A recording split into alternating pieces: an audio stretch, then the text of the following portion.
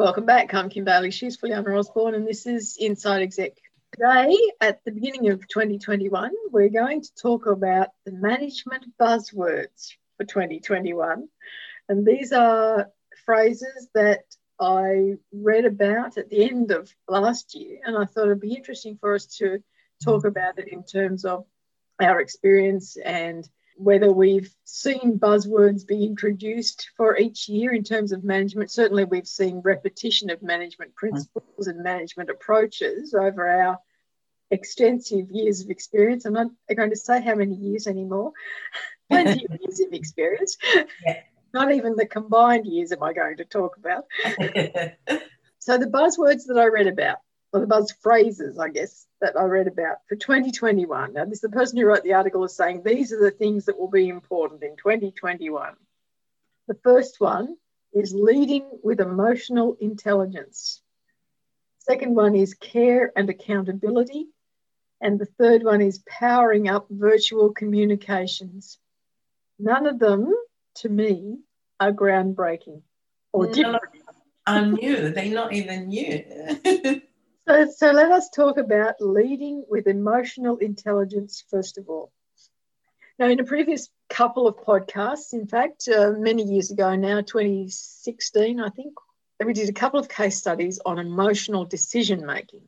I think that really this is just an extension of that. Actually, for me, it seems to be just a reflection of the fact that you have to be mindful of people's situations now because their work and home life balance and responsibilities have changed in terms of what they can and can't do with the restrictions that are still in place for many, many countries about how they work and how they live.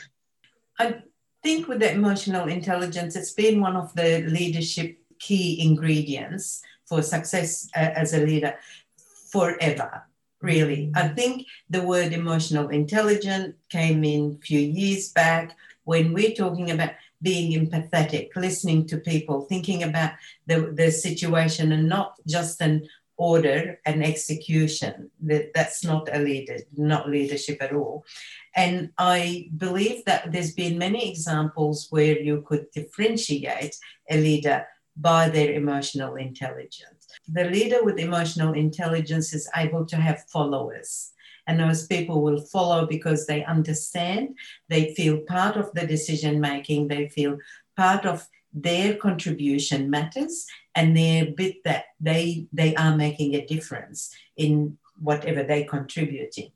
To me, yes, I very much support emotional intelligence, and it does make a big difference, and it's going to be a buzzword if you like. It's more than a buzzword. It's an actual behavior, action taken consciously by people who maybe not as strong at it, to go ahead and practice it more and more, find out more about it and see the difference it makes to a richer leadership. I think for me, emotional intelligence is about the person, the leader themselves, being aware of their own emotions, so being intelligent about their emotions in any situation. So it's not just about the touchy-feely stuff, but it's about the fact that you intelligently understand that in certain situations you react a certain way. So you feel a certain emotion in certain situations and you know what you do to manage so that you maintain your leadership in those situations. It's about, obviously, being emotionally intelligent is understanding your team and your co-workers and your boss and anyone else that you interact with, your customers, your clients, your strategic partners, whatever it is, that you bring intelligent understanding into all of those relationships. I think the word emotion and emotional is one that could be misused, misinterpreted, and be quite negative in some situations, or perceived as being a negative thing. He's weak. Because it engenders some emotion in the person that you're talking about or talking to. Yeah.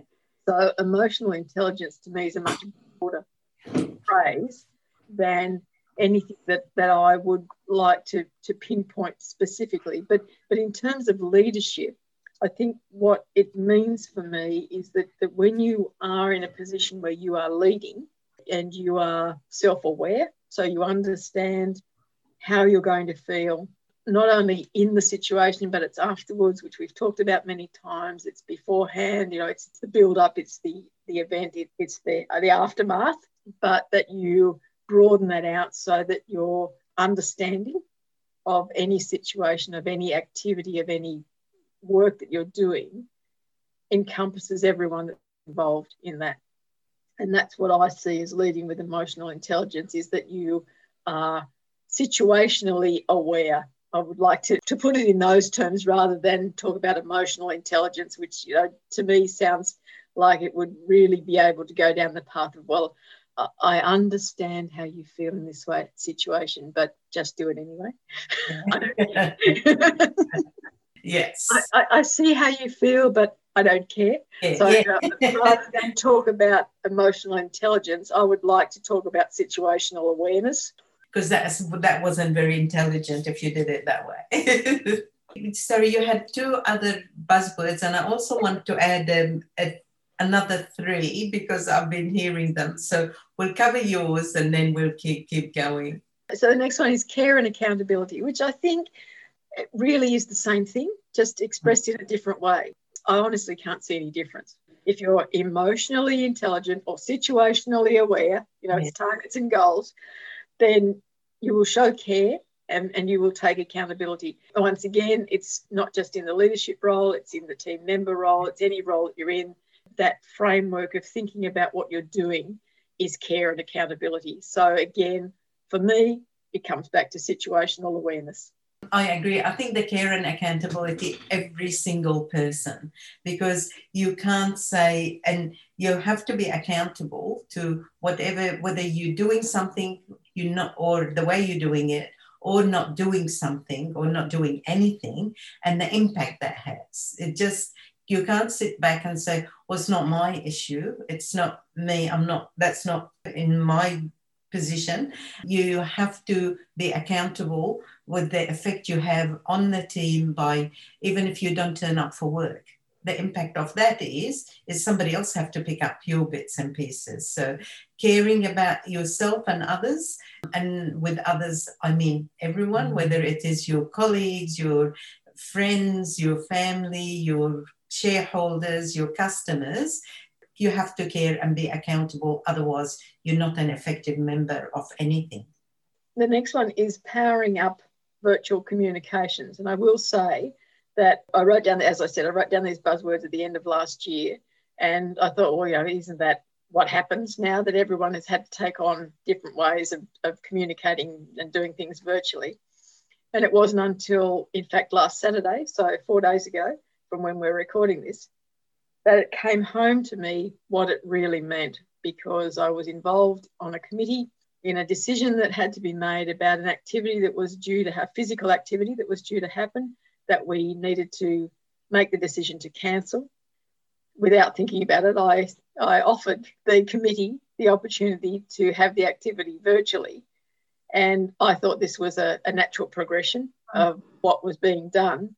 But I could see by the looks on the faces, even through Zoom, that the eyes glazed over, and it was, how are we going to do this? And part of it was that they would have to give me the power to run the activity on my own, and they're not a group that are good at handing over power or delegating. So, there was some hesitation about that. I know, not verbally, but in the back of their minds, it was, she'll be in charge, we won't have control.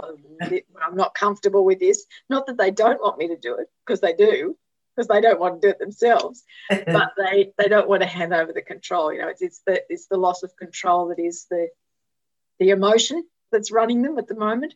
So it was interesting to me, because over the past 12 months, obviously, they've taken on some of the virtual stuff. They've had to cancel all of their activities, physical activities, for the past 12 months. And that's a big change for them from anything that they've done. That's what they rely on, that personal interaction with the people that come to these activities. They haven't had that. They've had to work out a way to be able to do that. Some of the things that they've tried haven't worked because they won't take on the technology as fully as they should to make them work. Yeah. But my challenge in this virtual powering up of their virtual communications is to make it work better for them. Not to make it work perfectly, not to let them take it on as a wonderful thing, but to just make it work enough so that they can take the next step. And so I think that for me, the powering up of virtual communications has really been solidified by that experience of having to think specifically for an organisation that has dragged itself, and they said it themselves last year, that I have dragged them into the 21st century, and now I need to drag them just a little bit further into 2021. Yeah. I think with a group like that, I think it's almost you've got to do it by saying the advantages is one thing, but the fun and the flexibility and all those points that most people now adapting to technology will see straight away and live it that way. But for a group that is more reluctant technologically, I think it's the more to have fun with it and show them more and more about how it's easy and it's fun and it is convenient. All of that will work, but my biggest concern and the thing that I have to address is the loss of control. Right. Because I think that that's probably something that happens in all other organisations as well. Right. Whether they're not-for-profit or for-profit, is that the powering up of the virtual communications does change the control. And we talked about it in previous podcasts when we talked about the change in the leadership role and how that has changed because there's not the physical reinforcement of hierarchy in an organisation because you're not all in the one place. So I think the virtual communications falls into that category as well. There's not the same reinforcement of power and control. And so I need to be able to address that change in control by showing them that they're not losing control. All I'm doing is their bidding. They want to interact with these people. I'm going to provide them a way that they can do that even though they won't be there in person. And that's all that's changing, is that they won't be doing it in person. All I'm giving them by powering up this virtual communication is the means to do the things that they would have done had they been there in person. And so they're not losing control of the activity. They're just handing over the process of communication to me. So it's the method of delivery that changed, not their input and power and whatever they have now. Right. That's not being affected. Yes. So I think that in terms of any organisation, that's an interesting approach to take, is to look at what is it that they feel, what emotion is driving them to object to what you're doing, and how can you minimise that emotional reaction. So, we talked about emotional intelligence and about situational awareness. So for me, being situationally aware is that I acknowledge that their issue is the loss of control. And I address that. I don't address the fact that I can do all of this and I can take away the worry. It'll be great. It will be great fun for them, and that comes into it. Right. Because what I reinforce is that they're still in control, and so they can have fun with it. So I'm going to do this for you so you can do this. So we're up to your words, your phrases now. Okay. Well, the phrases that I've got, one is pain point. They're using the pain point. I'll go into that in a minute. Pivot and agile. So with the pain point, it's problem in a business. When they're talking about it, they're talking about a problem in a business or customer experience, which is hurting the business as a result of it.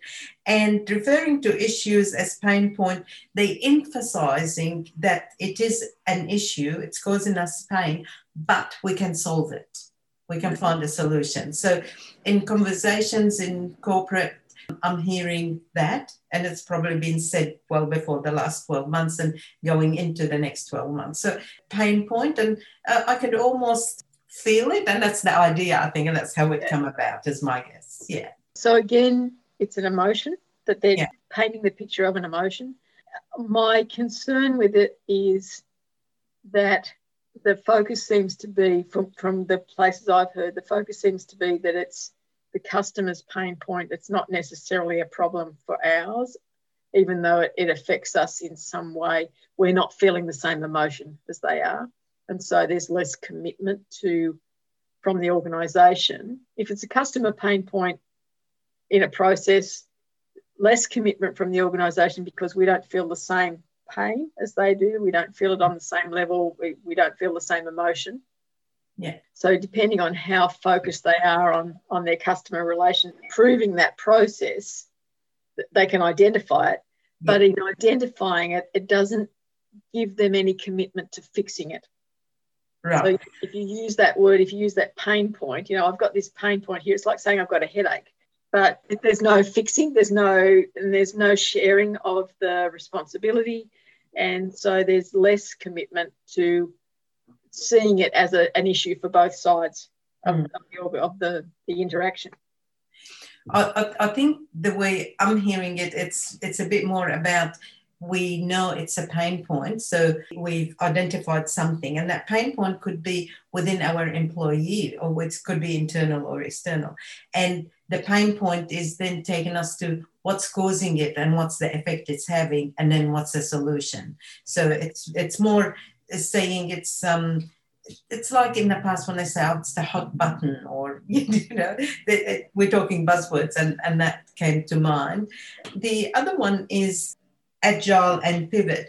Agile in business is really being flexible enough, and agile, literally what it means, and move around to get things done. So at the moment, this is our plan, our long-term plan, and this is what we're going to do, and this is our marketing strategy, this is our finance strategy, etc. But guess what? With COVID in particular, and something happened outside, totally unexpected, and now you have to be nimble enough, agile enough to work on what here and now and how we need to fix it. I think with that one, it's again, it's internal and external. It's a bit, an example is with our people can't come to work, so technology, work from home.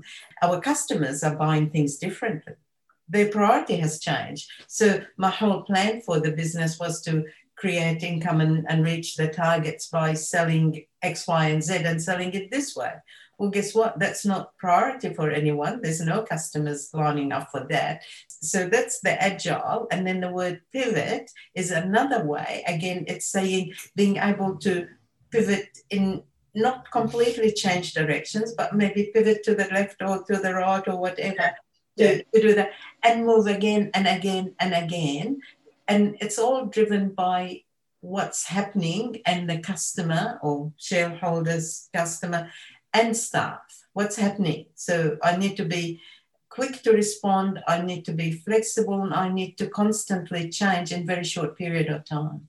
Situational awareness. I rest my case. Yeah. My buzzword for 2021 is situational awareness. But the thing is, I think that the whole thing is like throughout the eternity, these words, but because they're not bad actually, because sometimes it's sort of like people can identify them and know. It's the same as talking about whether the figures are going south, or whatever terminology we used in the past. But anyway, so this is the buzzwords at the moment, and this is maybe how they came about and how useful they are.